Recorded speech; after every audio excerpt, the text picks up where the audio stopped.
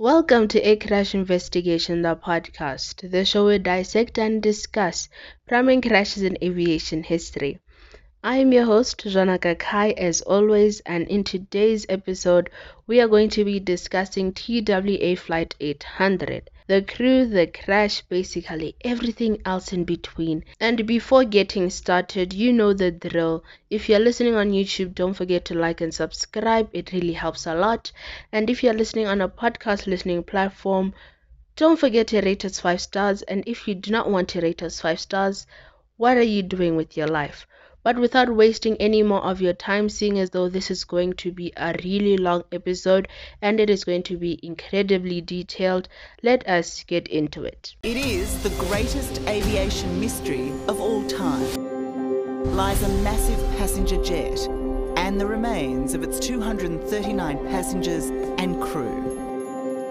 Good morning. We have a smoke problem, and we're doing emergency descent to level 15140. In December 1988, a passenger airliner was bombed over Scotland in what was one of the largest pre-9/11 terrorist attacks.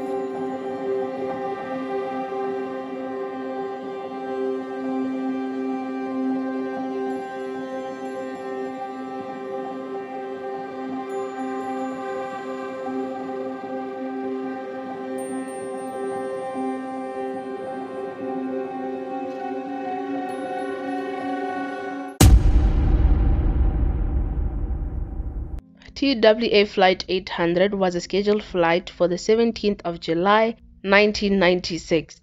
The origin of this flight was John F. Kennedy International Airport, New York City, New York, the United States. Its destination was Leonardo da Vinci International Airport, Rome, Italy. This flight had a stopover at our favorite airport, Charles de Gaulle International Airport, Paris, France. The operator was Trans World Airlines, aka TWA. The aeroplane used was the Boeing 747-131, and finally the call sign of TWA Flight 800 was TWA 800. The crew and passengers. The captain of this flight was Ralph G. Kervoken, who was 58 years old at the time of the crash. He was hired by TWA on the 20th of May, 1965. The captain had obtained 18,000 flight hours with 5,490 flight hours on the 747. His recent proficiency exam was on the 22nd of March 1996. He only required glasses for near vision, and he was sitting on the front left seat in the cockpit, aka the captain's seat. The first officer, check airman, or captain as he is referred to as in the final report, was Stephen E. Schneider, who was 57 years old. He was hired by TWA on the 13th of April 1964. In total, he had obtained 17,000 flight hours with 4,700 of those hours on the 747. His recent proficiency test was on the 15th of April 1996. He had, and I quote, no restrictions or limitations, end quote, for flying. He was sitting on the front right seat in the cockpit. The flight engineer was Richard G. Campbell, who was 62 years old at the time of the crash. He was hired by TWA on the 26th of February 1966. Fun fact, he was actually a captain before he became a flight engineer, and he was supposed to retire a little while before this flight took place, but he decided to switch from captain to flight engineer. I just wanted to let you know in case you are wondering why he was hired in 1966 but his flight hours are so low. So as a flight engineer, he had obtained 3,047 flight hours with 2,397 of those hours on the 747. His recent proficiency test was on the 17th of July 1996. He only had, and I quote, the limitation that he wear glasses for near and distant vision, end quote. He was sitting in the flight engineer seat. There was a trainee flight engineer on this flight, and his name was Oliver Craig, who was 24 years old. He was officially hired by TWA on the 22nd of June 1996. In total, he had obtained 2,520 flight hours, with 30 of those hours as a flight engineer trainee. His recent proficiency test was on the 12th of December 1995. So I'm sure you're wondering, why was he officially hired by TWA on the 22nd of June 1996, but his recent proficiency test was dated to 1995? Well, since he's a trainee flight engineer, he started working in around 1995, and officially TWA gave him a contract in 1996. He had, and I quote, no restrictions or limitations, end quote, and he was sitting in the cockpit jump seat. In total, there were 212 passengers on board, and this included the French ice hockey player Michael Bristoffel, an American fashion photographer named Lawrence Harris, and 16 students from the French club of Montesville Area High School in Pennsylvania, the United States. There were 14 flight attendants on board, and in total, the total people that were on board, which includes the flight attendants and the crew, there were 230 people. The aeroplane. So the aeroplane that was used, as I had mentioned before, was the Boeing 747. Now, this 747 specifically had 93,303 total hours of operation at the time of the accident, which can be a red flag, but I'll explain later on. So the flight. On the 17th of July 1996 at 20 minutes to 6 a.m. Eastern Daylight Time, the Boeing 747 along with Captain Kevorkian, First Officer Schneider, Flight Engineer Campbell and Trainee Flight Engineer Craig take off from Athens, Greece as TWA Flight 881. At 29 minutes to 4 p.m., TWA Flight 881 lands at JFK International Airport. There were no problems reported on TWA Flight 881. Now, this plane was refueled and it remained at gate 27. This plane would now be known as TWA Flight 800. The auxiliary power unit, or APU, and 2 out of the 3 air conditioners operated for a further 2.5 hours. Now, TWA Flight 800 was supposed to leave at 7 p.m. EST, but there were delays due to a, and I quote, disabled piece of ground equipment and concerns about a suspected passenger baggage mismatch, end quote. At 5 minutes past 8 to 7 minutes past 8 p.m., the crew started engines number 1, 2, and 4 and completed an after-start checklist. At 8 minutes past 8 p.m., the crew was told to taxi to runway 22 right. At 17 minutes past 8 p.m., the air traffic controller told the crew, and I quote, TWA 800 heavy caution wake turbulence from a 757, runway 22 right, taxi into position and hold, end quote. At 19 minutes past 8 p.m., TWA Flight 800 finally takes off. At 25 minutes past 8 p.m., the Boston Air Route Traffic Control Center, or ARTCC, tells TWA Flight 800 to, and I quote, climb and maintain 19,000 feet or 5,791,2 meters and expedite through 15,000 feet or 4,572 meters, end quote.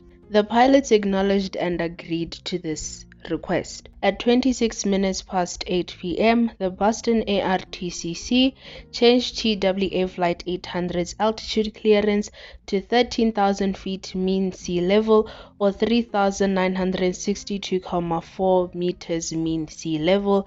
The reason why they use, or why I am saying mean sea level, is because at this point they are above the Atlantic Ocean. At 27 minutes past 8 p.m., TWA Flight 800 reaches the assigned altitude from the Boston ARTCC.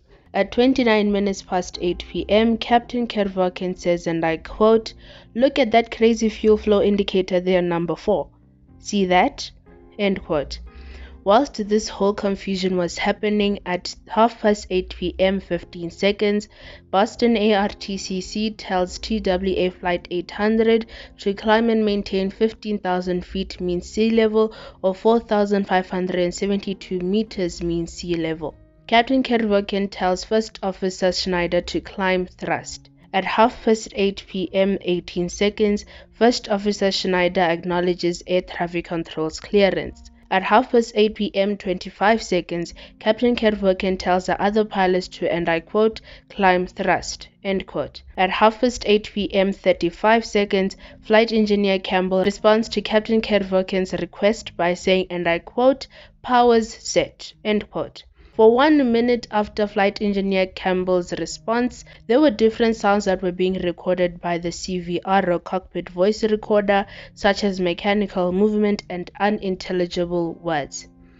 At 29 minutes to 9 p.m. 50 seconds, a captain of East Wind Airlines Flight 507 reported that he, and I quote, just saw an explosion out here, end quote. He then gave further details 10 seconds later by saying, and I quote, we just saw an explosion up ahead of us here, about 16,000 feet or 4,876,8 meters or something like that. It just went into the water, end quote. The aeroplane that the captain of East Wind Airlines Flight 507 saw was TWA Flight 800, and TWA Flight 800 unfortunately crashed into the Atlantic Ocean near East Moriches, New York. There were unfortunately no survivors. The investigators. So the National Transportation Safety Board, or the NTSB, was in charge of investigating this crash because the plane crashed in the vicinity of the United States. How TWA Flight 800 crashed. So witnesses actually saw an explosion of some type of aircraft, the aircraft being TWA Flight 800. They then saw a large fireball heading towards the ocean with some broken debris falling into the water first.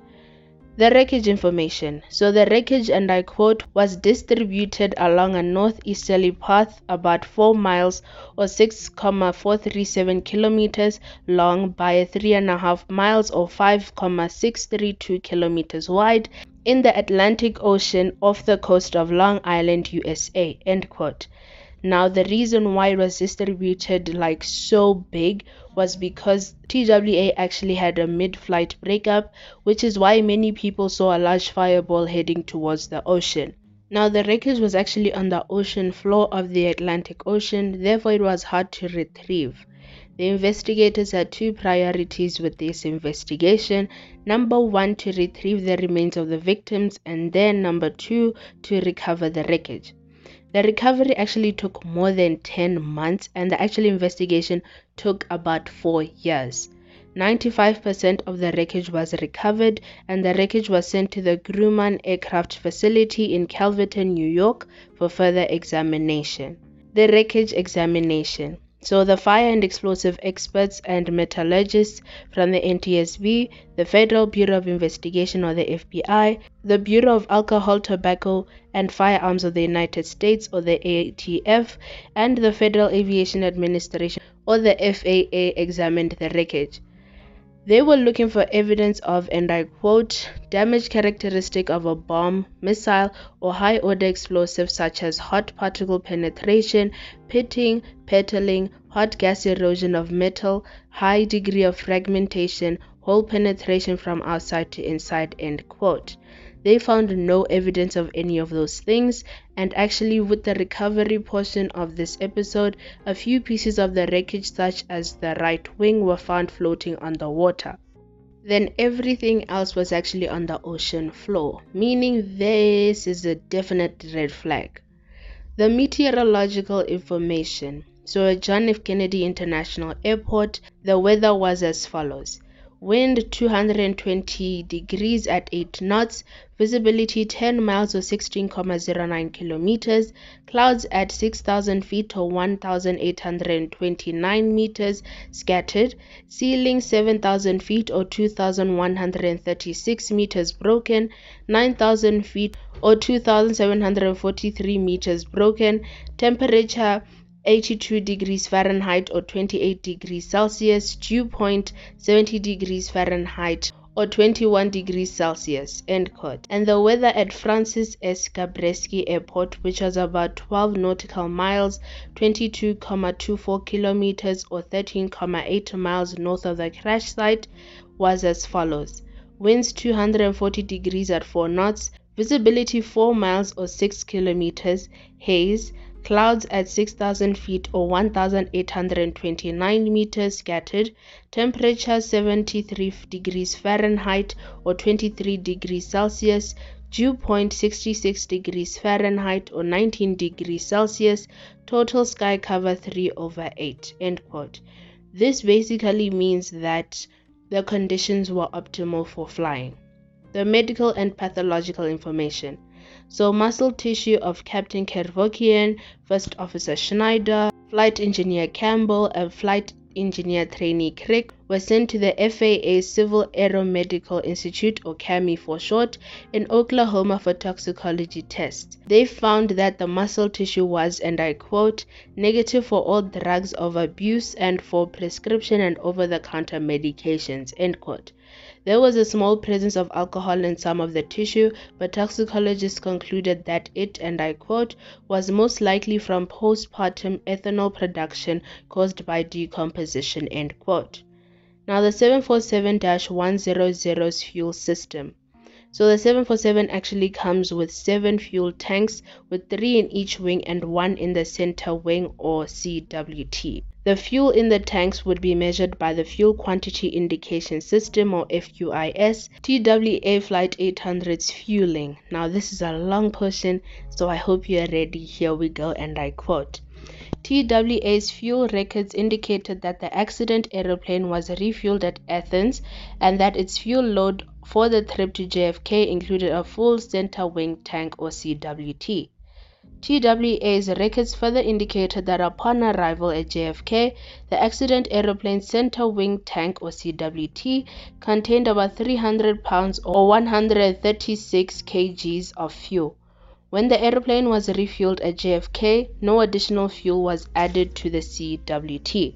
According to TWA's fueling records, the accident aeroplane was fueled at JFK using the underwing pressure method, end quote. Now, the underwing pressure refueling system is basically the fuel delivery to the aircraft via pressure. This means that the aircraft would be refueled at the bottom of the wing instead of on top of the wing. Now, this is usually used because maintenance does not have to get a ladder to get on top of the wing, nor do they have to use an extra long hose. Furthermore, the over-wing method refueling actually takes really long, and we all know that aviation is a business that works with time.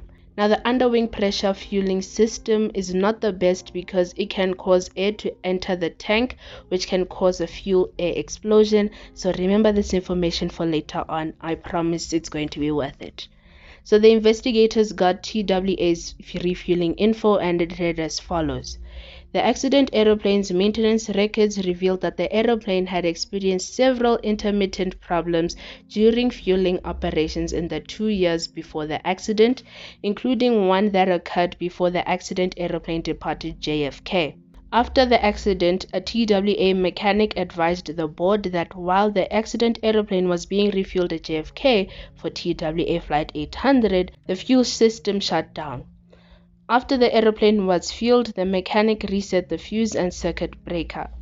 In addition to the refueling difficulties noted, the safety board's review of the accident aeroplane's maintenance records revealed 3 logbook entries regarding the fuel leaks during the preceding 2 years. The board also noted 25 maintenance logbook entries regarding fuel flow, fuel gauge indicators, inaccuracies and fluctuations, and inoperable fuel system equipment, end quote.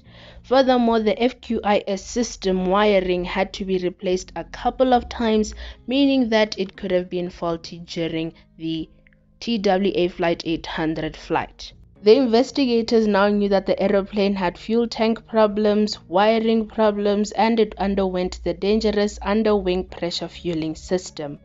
So the combination of faulty wiring and the combustion of fuel and air subsequently led to the in-flight explosion. There was absolutely no way to save the plane. The findings, here they go, and I quote. Number 1.